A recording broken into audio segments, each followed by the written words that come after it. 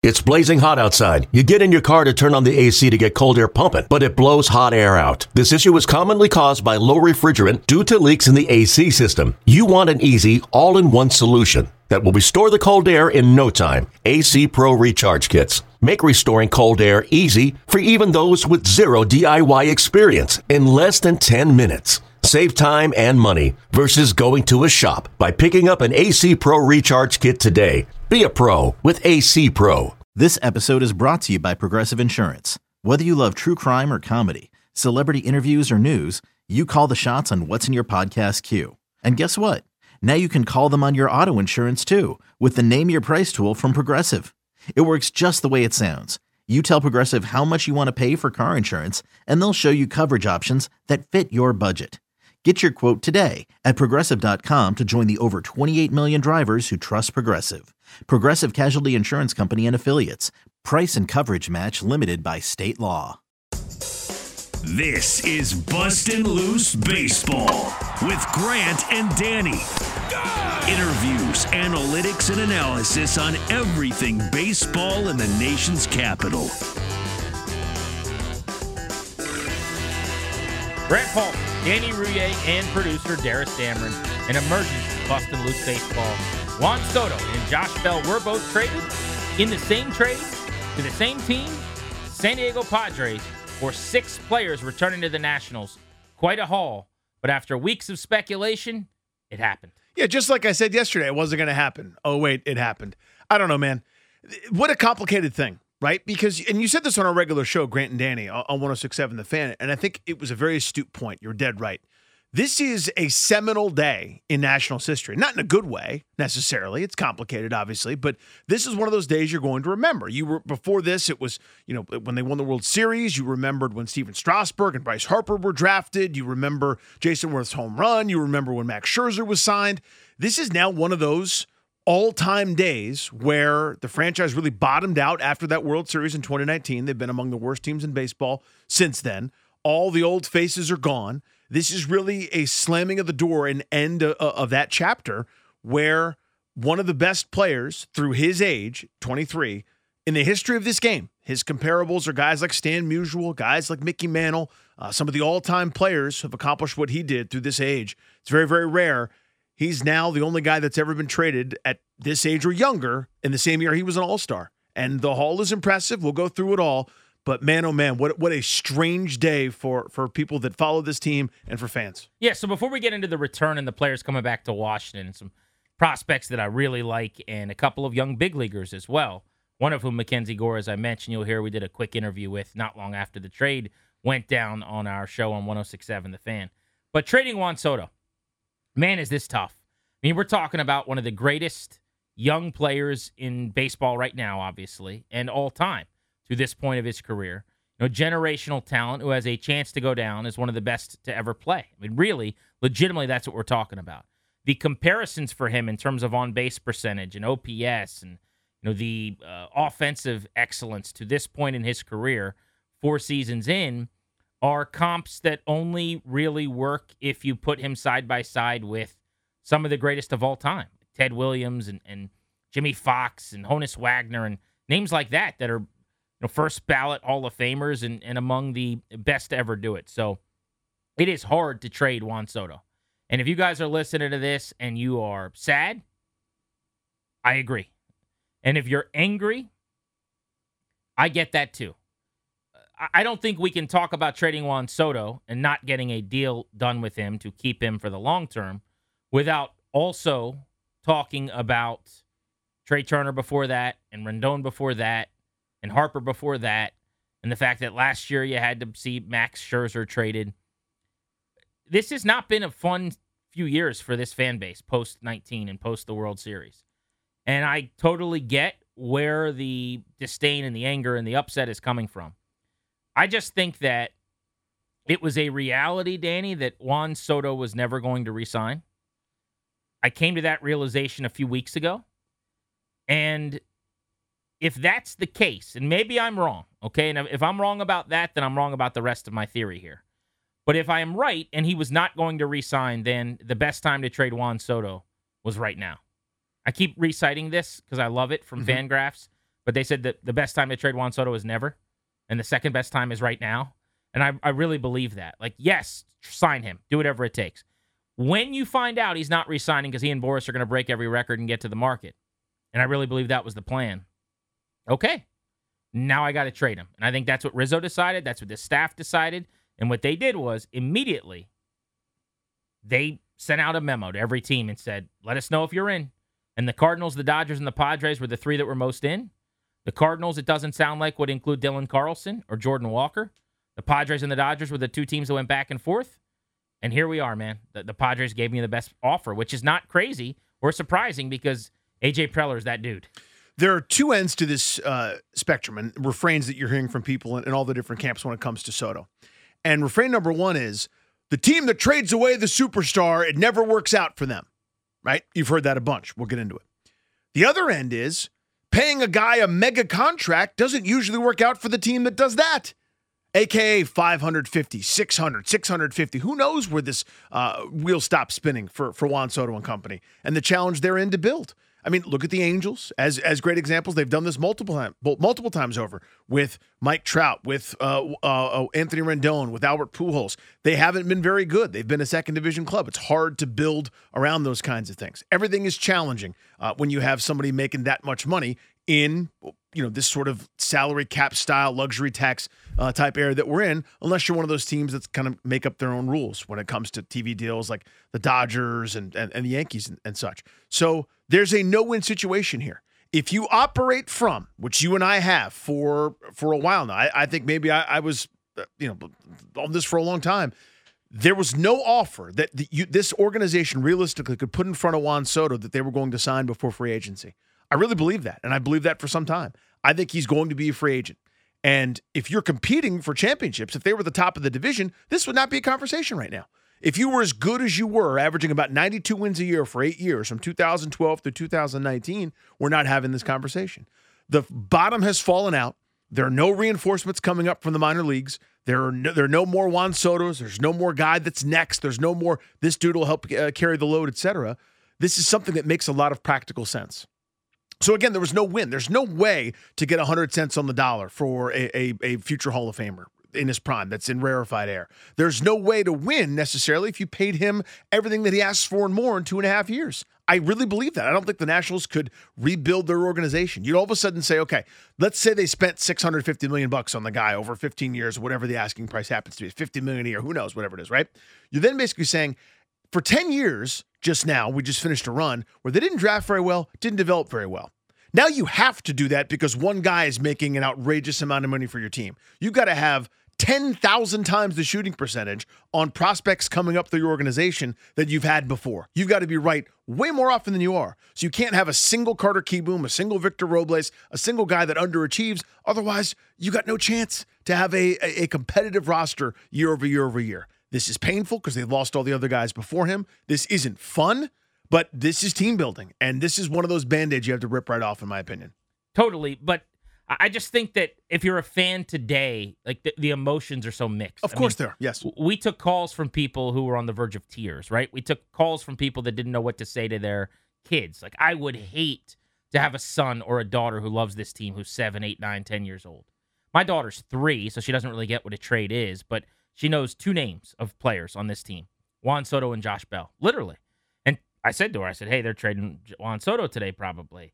And she was like, oh, Josh Bell. And I said, well, they're probably trading him too. And she pretended to cry and got very sad. Now, I told her Screech was still there and everything was okay. But there is something to it at some point. Like, I got a text from David Elfin, who wrote for a long time, Washington Times, and he made an interesting point to me where he said, basically since 2006, there's always been a guy to go see with Ryan Zimmerman. Yep. There's always been someone at the ballpark from RFK on where that was Mr. National. That was the reason to be at the ballpark that day. It was Zim, then it was Bryce or Strauss or Max. For a while, it was a lot of guys, honestly. Rendon and Turner, and then it was Soto. And for the first time, really, since probably before Zim graduated, I mean, think about that. Yeah. This is the earliest couple of weeks, months of the Nats. Like, there's no one there. And that's not very cool. And that's not great for the fans. And for that reason, I hope that they do lower ticket prices, honestly. It's not my job to make that call. But, next year they shouldn't be charging the same for season tickets or or daily games. We just saw the thing about referencing the top 5 ticket prices. Mm-hmm. Like, it's not a great time to be a Nats fan, obviously. Having said that, here's the flip side of all this. I think they're in better shape organizationally today than they were 48 hours ago. I believe that they have a chance to be good in 2024 now in a way that they maybe didn't before this deal. I really like the return they got. They flooded their system. Fangraphs is just one metric. They rank all the systems. Eric Longenhagen we've had on the podcast. But they had the Nats ranked, I think, 25th out of 30 teams going into today. And they're now ranked 8th after this trade. And if you include Mackenzie Gore, who's literally just recently graduated within the last few weeks, beyond prospect status, then they're actually 5th. They went from like 25 to 5. I was looking at MLB Pipeline, and the Nationals' number 1, number 4, and number 8 prospects in their system are the 3 guys they got back in this minor league deal in Hassel, Wood, and Susana, which isn't to speak of Gore, who would be in the top 3, and Abrams, who would be in the top 3. So really you're talking about like 5 of the top 10 guys in their organization come from this deal. It isn't a complete game changer. Yes. Mike Rizzo said, I would consider making the trade if I can change the game, if I can help us to win now and beyond. Well, this isn't a franchise-altering, kind of industry-altering maybe, package. Like, we've never seen anything like this. They got more back than any team has ever gotten back in compensation in a trade of a veteran player. It's because they traded a 23-year-old All-Star, which hasn't happened, and they traded a player the likes of which we haven't really seen move since, I don't even know when, like Babe Ruth or something. I'm not sure, but I mean that's not hyperbole. That's serious. Yeah. I mean, really. I mean, Miguel Cabrera is the best recent comp, but it's not even a particularly good one. But let's talk about the package, and maybe we can come back to the big picture Nats stuff in a bit. So you get Robert Hassel, who's an outfielder right now in A-plus ball. James Wood, who is an outfielder in A-ball. Jarlin Susana, who's a rookie ball 18-year-old right-handed pitcher. And then Abrams and Gore, as well as Luke Voigt, who will be in the major leagues the rest of this season. Big-time homer, 22 home runs in the pandemic-shortened year. Season, yeah.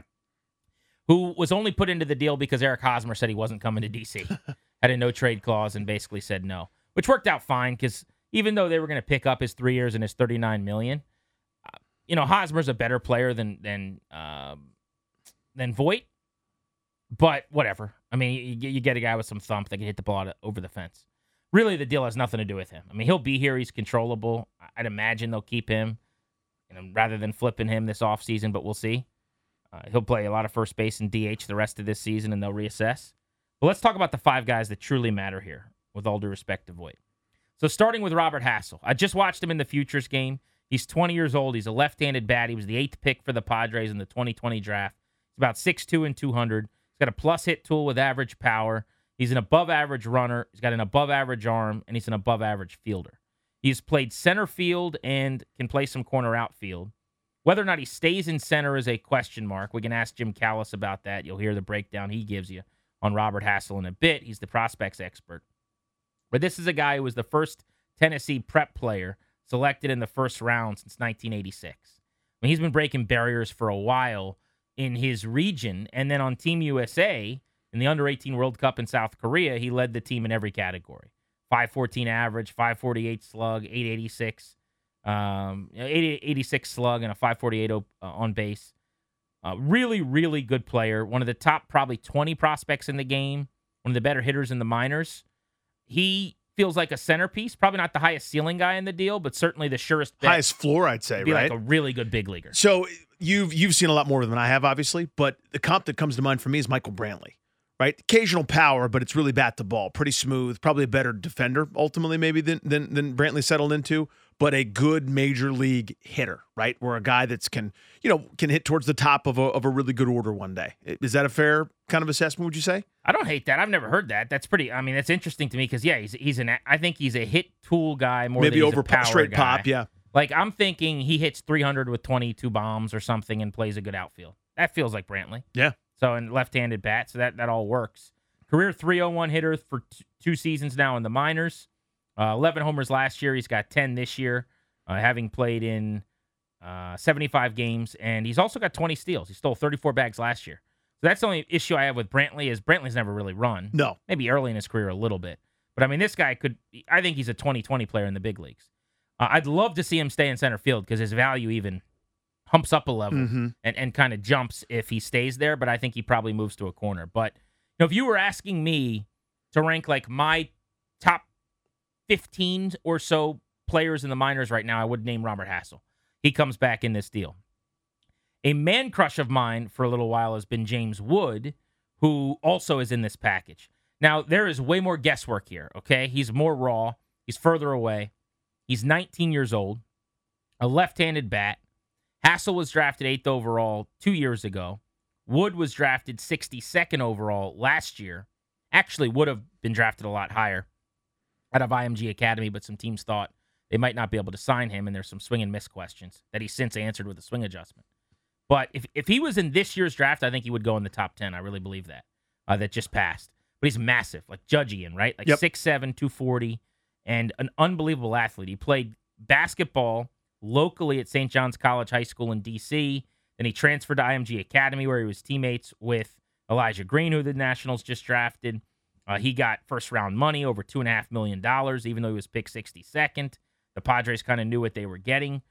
He is I think the biggest question about him is the hit tool. It's why I didn't love him coming out, and I was wrong about him. I now love him, and it's too late to buy stock. It costs too much. But, like, the power is legit, and that's plus, above average. The run is plus at 6'7", which is crazy. And the arm in the outfield and his fielding ability are both above average, in my opinion. The only question is this guy going to hit? Now, this year, he's hitting 321. Last year, he hit 372, so it's funny to say that. It's low levels of the minors, rookie ball and A ball, and he's played 81 games, and he's got a 336 career batting average. But it's easy to dream on, yeah. Oh, yeah, but if you deal with more velocity with the long levers, I mean, you could speak more to swing mechanics than I can. Like, it's hard for guys that are that size. There just aren't that many guys that are 6'7" or bigger who have been great hitters. What I think ultimately is this guy hits 30 homers, could steal 30 bases, maybe. Like, that's what you dream on. And maybe hits 275 along the way, plays corner outfield. There's a chance he becomes a star. So I'll shut up now, but I mean, I just love James Wood. I could talk about him forever. I think he might go to Fredericksburg, it sounds like, right away, which gives me the steamies to go down 95. Well, it's certainly enticing because, again, they don't make many guys like this. He probably got lost on the way to tight end practice and ended up with a bat in his hand and is now just hitting tanks. But Judge is obviously the comp. I mean, Stanton as well, I suppose, but both guys could have been, Division I football players catching passes. And of course, you bulk up enough and you get bat to ball. When you're that big and strong, simplification is the key, right? Small guys like, I don't know, you could pick. Like we have Adam Eaton on coming up later on. Adam Eaton's going to have a leg kick. Adam Eaton's going to have a big load. He's going to have a big hip turn, and he's got to guess right and open up and, get barrel to ball and get the right launch angle. You could flick your wrists if you're Aaron Judge. You could just make contact on the barrel, and your fly balls that would be lazy 250-foot flyouts for everyone else or 420-foot wall scrapers for you out of center field. He's got a chance to be an absolute superstar. And it pairs well, frankly, with Elijah Green as well in the Nats minor league system already. The ceiling on those guys, both, because the scouting report reads pretty similar for each guy, and a obviously world-class athlete. We're talking about potential pro baseball players, but even among that group, someone who's that big and that strong just simply shouldn't be as fast as they are. Both those guys could be just predator drones out in the outfield, right, running everything down and hitting tanks in the middle of this order for years to come. I mean, it never works out. Of course. That all the prospects that you think are going to be great become great, or that, you hit on all those guys. But I'm dreaming about a potential outfield of Elijah Green, James Wood, and Robert Hassel. I mean, that's now what you can kind of salivate about a little bit if you're the Nationals. And oftentimes, like Victor Robles at one point was a top 5 prospects in baseball. You don't know, right? And I admit to that, and I get that. The Mariners had a Jared Kelnick, Julio Rodriguez thing basically a year and a half ago where everyone was debating, who would you take, Kelnick or Rodriguez? And it was like, I would have guests on my show, and that was a big question every week for prospects people. Who would you rather have, Julio Rodriguez or Jared Kelnick? I mean, look how dumb that sounds now. That's when those guys were in the upper levels of the minors, oh, by the way. So my point is it's an inexact science, but you can now start to kind of think about that a little bit.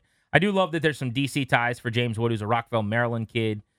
Super high character from all the people I've talked to that know him, dating back to watching him at IMG Academy and beyond.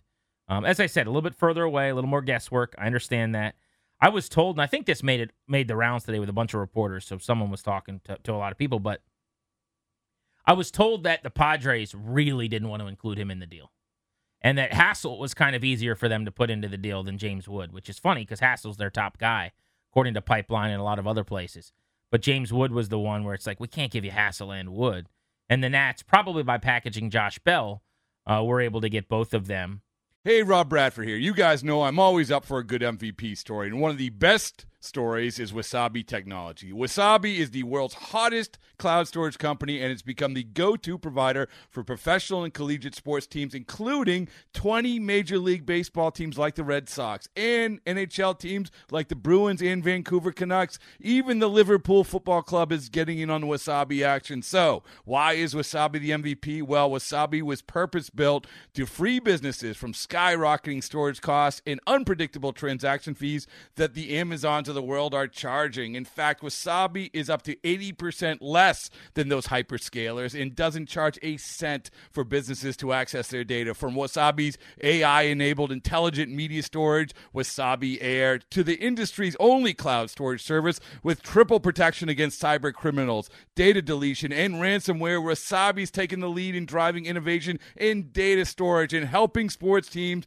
to unleash the power of their data. Wasabi, another Boston-based championship team. Now, the next prospect I want to talk about is Jarlin Susana, who they also apparently love. I mean, in fact, Mike Rizzo went out of his way, didn't he? He gave a great breakdown on Jarlin Susana. The least known of the youngest and least known of the group is possibly the highest upside of the group. That was the piece that we really coveted and really wanted after the what we called the Elite Four, and Susana is a 18-year-old. Dominican right-handed pitcher that's 6'6". He's got a good, clean delivery. He throws the ball hard. He's 98. We saw him twice in the last 2 weeks. He's up to 102 miles an hour with a breaking pitch and a good feel for a changeup. He's a guy who is high school age, and we believe that if he was in this 2022 draft, he would have been a high to mid first round pick, and that was a player that we really coveted. I wanted people to hear that because Rizzo went hard in the paint. I mean, he just, seems to really like the guy, and I know that he's selling it to the fans, and he's going to put him over. And I mean, you're trying to basically walk out of the tunnel as a WWE wrestler trying to get a pop. But it's an 18-year-old who's upper 90s, touching 102 in his last start, 155 average against and a .8 whip in rookie ball with 44 punches in 29 innings. You and I saw a video that I was sent from someone of him throwing. He's so big. He's 6'6" and 240. And, I mean, you just it's what you're looking for in the front of a rotation. Now, I get that this is a lottery ticket because when you're right-handed and a teenager and you throw 100, there's probably a surgery coming at some point. And I understand all the potential pitfalls down the road. But when you make a trade and you get an 18-year-old who throws 100 with an 89-mile-an-hour slider back as the last guy in the deal, it's a pretty damn good deal. And not only is he the second guy or the third guy, he's the fifth guy in the deal. That's nuts. It is nuts. And again, it's easy to dream on. I mean, you could see the upside. You could close your eyes and kind of envision that future a handful of years from now, breaking into the big leagues. That video you mentioned, it's hard to quantify unless you've seen it. And you guys know this when you go. You think about how now everybody throws so hard at the major league level, and even in the minor league level. Heck, in high school, guys are throwing harder than they ever have. And we've done all these things with biomechanics, and we've done all these things where we're maximizing torque and leverage and turn and creating resistance and all these different kinds of flexibility things. We know more now than we ever have when it comes to instructing kids and players how to throw harder than they ever have. Well, every generation has a freak. Every generation has a guy like Ken Griffey Jr., who's skinny as a rail but can hit the ball 500 feet. They got a Mickey Mantle, a guy that can hit nukes and also run like a deer. Well, they sometimes also have pitchers that are like that. This kid, when he's just flicking the ball out of his hand, looks like he's throwing in the upper 90s. It looks like it's the most effortless, relaxed, casual thing. It's like, I'd like some M&Ms, 100 miles an hour, and give me a juju fruit. Like, it's unbelievable watching him do it. And that's without kind of harnessing the lightning and all these sort of, again, biomechanical enhancements that everybody has kind of gotten used to. So, of course, you dream on a prospect like that at 18 years old who just looks like he's, oozing with talent and potential. So, yeah, I mean, I think Rizzo maybe even said that if he was in the draft this year, this would be another first-round pick for them. So just think about what they're adding.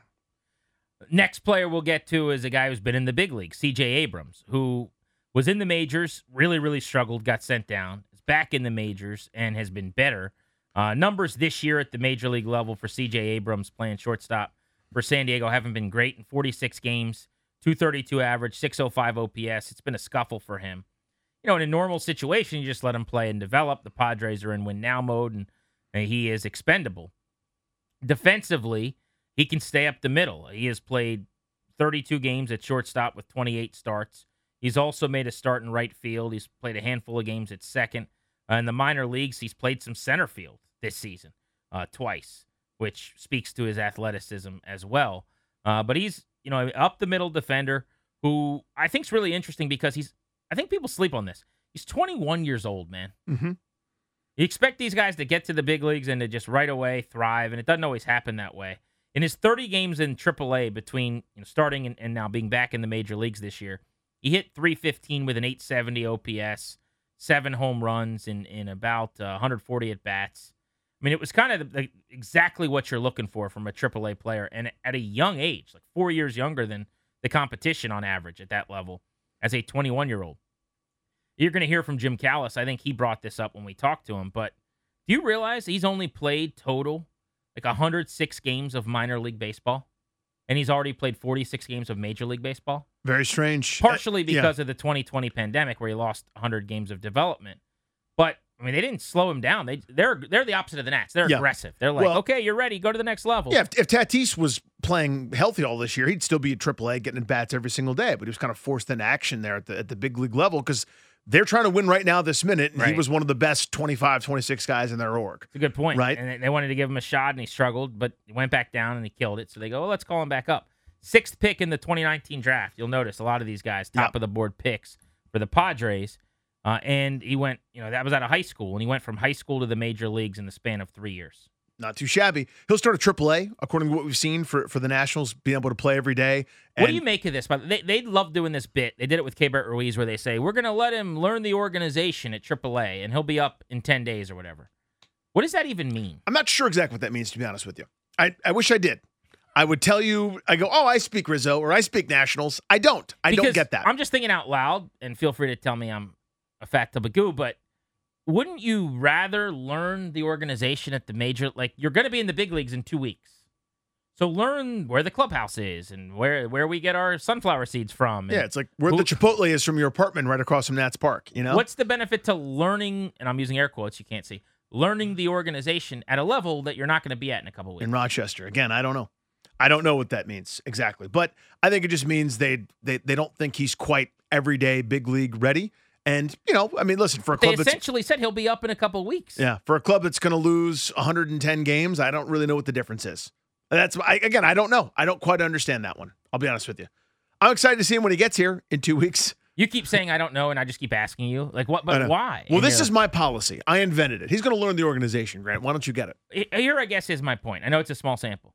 He's 10 for 31 over his last 15 games. That's a .323 average in the major leagues with a playoff-bound Padres team. He can't play for this team in Washington. Luis Garcia is committing an error every 4 games, basically, at this point, statistically. Maybe it's 5. But I think he's on average, it would be like a 35, 40 error season or something crazy. I need him moved to second base like yesterday and just get this guy to the big leagues to play shortstop. With the Padres, he's got an OPS of close to 800 over the last 2 weeks. But the Nats are like, no, he's not ready to play for us. Well, has he learned the organization yet? Answer that question. You can't. I mean, he's 21, so whatever. He's young. Last one, Mackenzie Gore, and again, you'll hear it's a very quick conversation. We just wanted to get him on the horn for a couple of minutes after the trade to try to get to know him a little bit. Mackenzie Gore was at one point in time the best pitching prospect in baseball. He graduated to the major leagues for the Padres this year, and he got off to an unbelievable start this season. He was the front runner for NL Rookie of the Year through like 5 or 6 starts. If you go back, through, I'm just looking at it now. In May, in 26 innings, he had a 1.69 ERA. 5 games, 4 starts, and he had a 2.04 average against. In April, he made 3 starts, 15 and a third innings, a 1.76 ERA. So basically, April and May combined, a sub-2 ERA and close to 10 starts. Since then, he threw 6 scoreless in his first start of June. It's been very rocky. His velocity's dropped a little bit. He got rocked by the Rockies, 6 runs, 2 and a third. Then he went in Coors, got hit around for 9 hits and 8 runs. Threw 5 scoreless against the Phillies, but has had a much better month, I'd say, in July.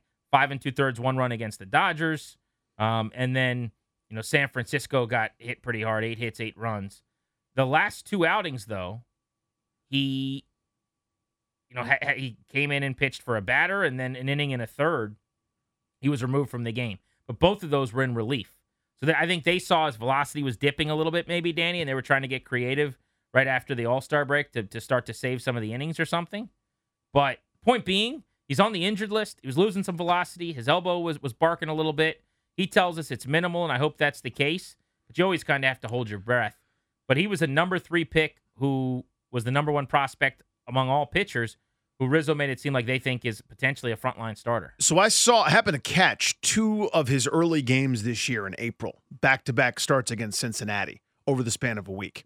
And over 10 innings, he gave up 1 run and struck out 17 hitters. I was blown away. So he's my favorite player in this. Now, that's easy to say. It's easy to cherry pick because he was the number 1 pitching prospect in the major leagues not too long ago. And he's already had some success at the big league level that you touched on. But that dude was just nasty. I saw that. Now, I didn't see every start that he's made in San Diego. Obviously, it's hard to watch every game that way, especially when they're on the opposite coast. But, so I didn't see some of the slip-ups, the velocity drop, and et cetera. I saw a dude that was 96 to 98. His changeup was nasty. His slider was as good an out pitch as there was, and he could also throw his curveball for a strike just to get you off that. And he was owning the mound. He looked the part. Like, not only was I'm happy to be here, I'll throw whatever the catcher says. He looked like the baddest mother in the valley. And having seen that, that's what I can't get out of my mind. Now, granted, that Cincinnati lineup, that was at the time where they were losing more games than anybody's ever lost outside of the 89 Orioles to start the season. Cincinnati started the year like 1-205, numbers approximate, and he's shoving on a bad team. I don't care. I saw that dude as dark and filthy and evil as you're going to see. That's what I want to see again. I'm enticed by that. Yeah, how could you not be? So those are the 5 players that come back, and then you add in Luke Voit, who, as I said, as we tape this podcast here, the Nats are getting ready to play their first game in the post-Soto era, and the lineup includes Meneses at first and Palacios in right. So there's going to be some room for Luke Voit here, as they've called up a couple of Rochester Red Wings over the duration of the season in the game. Where starting pitcher Abbott, good luck with Nats fans knowing who that is. Who's he playing? Who's he pitching against tonight? Who's his opposite number? Just Jacob deGrom. Cool. Everything's fine. But the lineup, first game ever without Juan Soto, is Robles, Garcia, Yachty's hitting third, Nelson Cruz, who's still here somehow, hitting fourth. Keibert Ruiz bats fifth, and then Meneses, Palacios, Hernandez, and Franco, which it's just funny to say out loud. Oh, man. All right, how about before we wind this down with a couple more takes on the deadline, and then you'll hear some of our chats with some smart people. Josh Bell packaged into the same deal. They did this with Scherzer and Turner for the Dodgers. What do we think about that? So it's interesting. Barry Svrluga, and you'll hear from him in a few moments, reference this as well. You wonder if you get more if you just have a separate deal that involves Josh Bell straight up for somebody else. Like if you traded Josh Bell, for sake of argument, to the Cardinals, not that they needed him, would you have gotten one of their mid-level prospects as kind of a rental? Or does that really turn the dial up enough with the Padres to get that one extra prospect, that one extra frontline guy? Because it's Soto, you're really talking about 4 years total of controllability between the two of them, right? Where you've got 1 pennant race for Bell and that's it, where he's under control, and then 2.5 for Soto. Actually, it'd be a total of 3. I'm sure my math is good. So maybe that gets you more. I don't know. It's an interesting question, but it seems to be the pattern here of late where you're already in business dealing with one team, you sort of stay dealing with them. And it's like a fantasy trade almost where it's like, hey, I know you need a quarterback, but you could also use a third wide receiver in my fantasy deal. So why don't I do a package thing where I give you the best quarterback and the 4th best wide receiver, you give me the 2nd best running back. You sort of do the math that way, and it's kind of worked out. It's interesting that it's happened 2 straight years, but it's hard to argue with the Hall, especially this year. Bell was a great national. He was a really, really good player. You take away the first 6 weeks or so after he had COVID, and he really struggled. I always say chasing his tail when you're trying to get up to speed without the end of spring training and then getting healthy. But after that, I thought he was just awesome. And it was a great win of a trade by Rizzo, who wins a lot of the trades that he does. And I give him credit for that. I mean, for all the faults that I have and the issues I have with some of the development and draft things over the years, I mean, they have hit home run after home run in trades. This one is probably going to be impossible to win because you traded Juan Soto. Mm-hmm. You can't win a trade where you trade Juan Soto. But hopefully it resets things for them and benefits them in some way moving forward in a different way. But specific to Bell, I'm rooting for him. I love the guy. He did some good things in the community. I love his book club with the kids in D.C. And he was just a great nat. Hit 300, 877 OPS this year. Swing adjustments, more contact, less strikeouts, all stuff that I really admire about his game. And he has a chance now to go win. I mean, after years in Pittsburgh and coming here and being part of a bad Nats team the last couple of years. That's a good point. It's cool to see him go to San Diego where they're now chasing a title.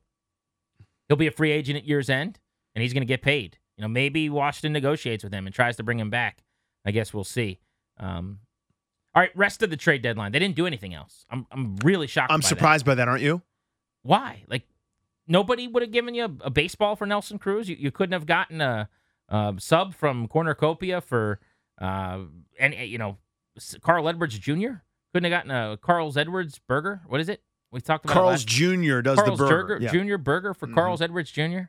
What a dad joke. What a bad dad joke. Skip past that. Use your 15-second skip on the podcast on that joke. Nothing. I'm surprised, man. Thing? So it sort of struck me that, and I really respect them for doing this, obviously, for standing in front of the media, but Mike Rizzo and Davey Martinez spoke pregame today at like 4 p.m., and the deadline's at 6. And we aired it on 106.7 The Fan on the Grant and Danny show. And the whole time he was talking, I'm like, thank you for this, but don't you have to go back to your office? Like, I really appreciate you giving me all this info, especially how teary it was to say goodbye to Juan Soto. Thank you so much. Could you go field some calls? You got to move Kyle Finnegan, bro. You got to send him somewhere along with Carl Edwards and Steve Cishek for a bag of baseballs and an Arby's Big Montana. Like, let's go, man. It's time. And I'm really surprised they didn't do anything else, to be honest with you. I get the sense there may not have been a marketplace at all for some of those, some of those veteran relievers they have. I mean, maybe I'm just being silly and foolish because I play fantasy baseball from my chair. Maybe they view it as there's a value to him as a leader and a veteran in this clubhouse to get us to the finish line. You mean Cruz? Cruz, specifically. Yeah. Any of these guys, for that matter. Sure. But yeah, I should have specified I'm talking about Cruz. I would have legitimately traded him for a non-prospect. Give me the 33rd guy in your system. You know what I'm saying? Like, yeah. Hey, that double-A outfielder who's not a prospect according to Pipeline or anything. I saw him go 3 for 4 a couple days ago. Give me that guy. Why not? What is the point of holding on to him? Edwards, I thought, would be traded. Cishek, I thought, pitching the way that he did. I think he'd been scoreless in 13 of his last 14 or something like that. Has been good. They couldn't make that work. I don't know. Erasmo Ramirez. Like, teams don't just want Jag relievers. You always see Jag relievers traded at the deadline. I'm just stunned. It was one trade. Now, luckily, they got the trade done to get all the prospects back. And they got Bell and Soto done in one fell swoop. But I don't know. Even if they would have traded the controllable quality Kyle Finnegan in the back of their bullpen and gotten 2 or 3 arms a la what the Orioles have been doing the last few days, like that would have made sense to me. Well, my final thought on this with those guys is we have spoken directly to Mike Rizzo, on the record, off the record, everything in between. You and I both know exactly how he feels about bullpens and bullpen arms. Yeah, I'll do it later. I mean, the 98 win team in 2012 had Brad Lidge and Henry Rodriguez as co-closers. They won mid-90s games with Rafael Soriano. They had, plans on the fly each and every year. Even when they were an excellent team, they'd have a garbage bullpen, and Rizzo would trade some middling prospect to go get your Daniel Hudson and the Sean Doolittles and whatever else just to make it happen. I'm really stunned he didn't move on from those guys for, like you're talking about. Who's your 64th best prospect in the organization right now? A 27-year-old at A-ball? Sold. Come on, pick him up. Send him our way. Like we'll get you a Greyhound ticket and a Powerade. I don't know. It was weird, man. So there's more to cover and there's more angles to tackle, and we can get into the fact that the 19 era is over and they didn't keep any of those guys. But we're not going to do it all in this podcast, obviously. Wanted to just give you something quick and reactionary here this evening that you can enjoy while you cut the grass or go to work or whatever it is that you're doing.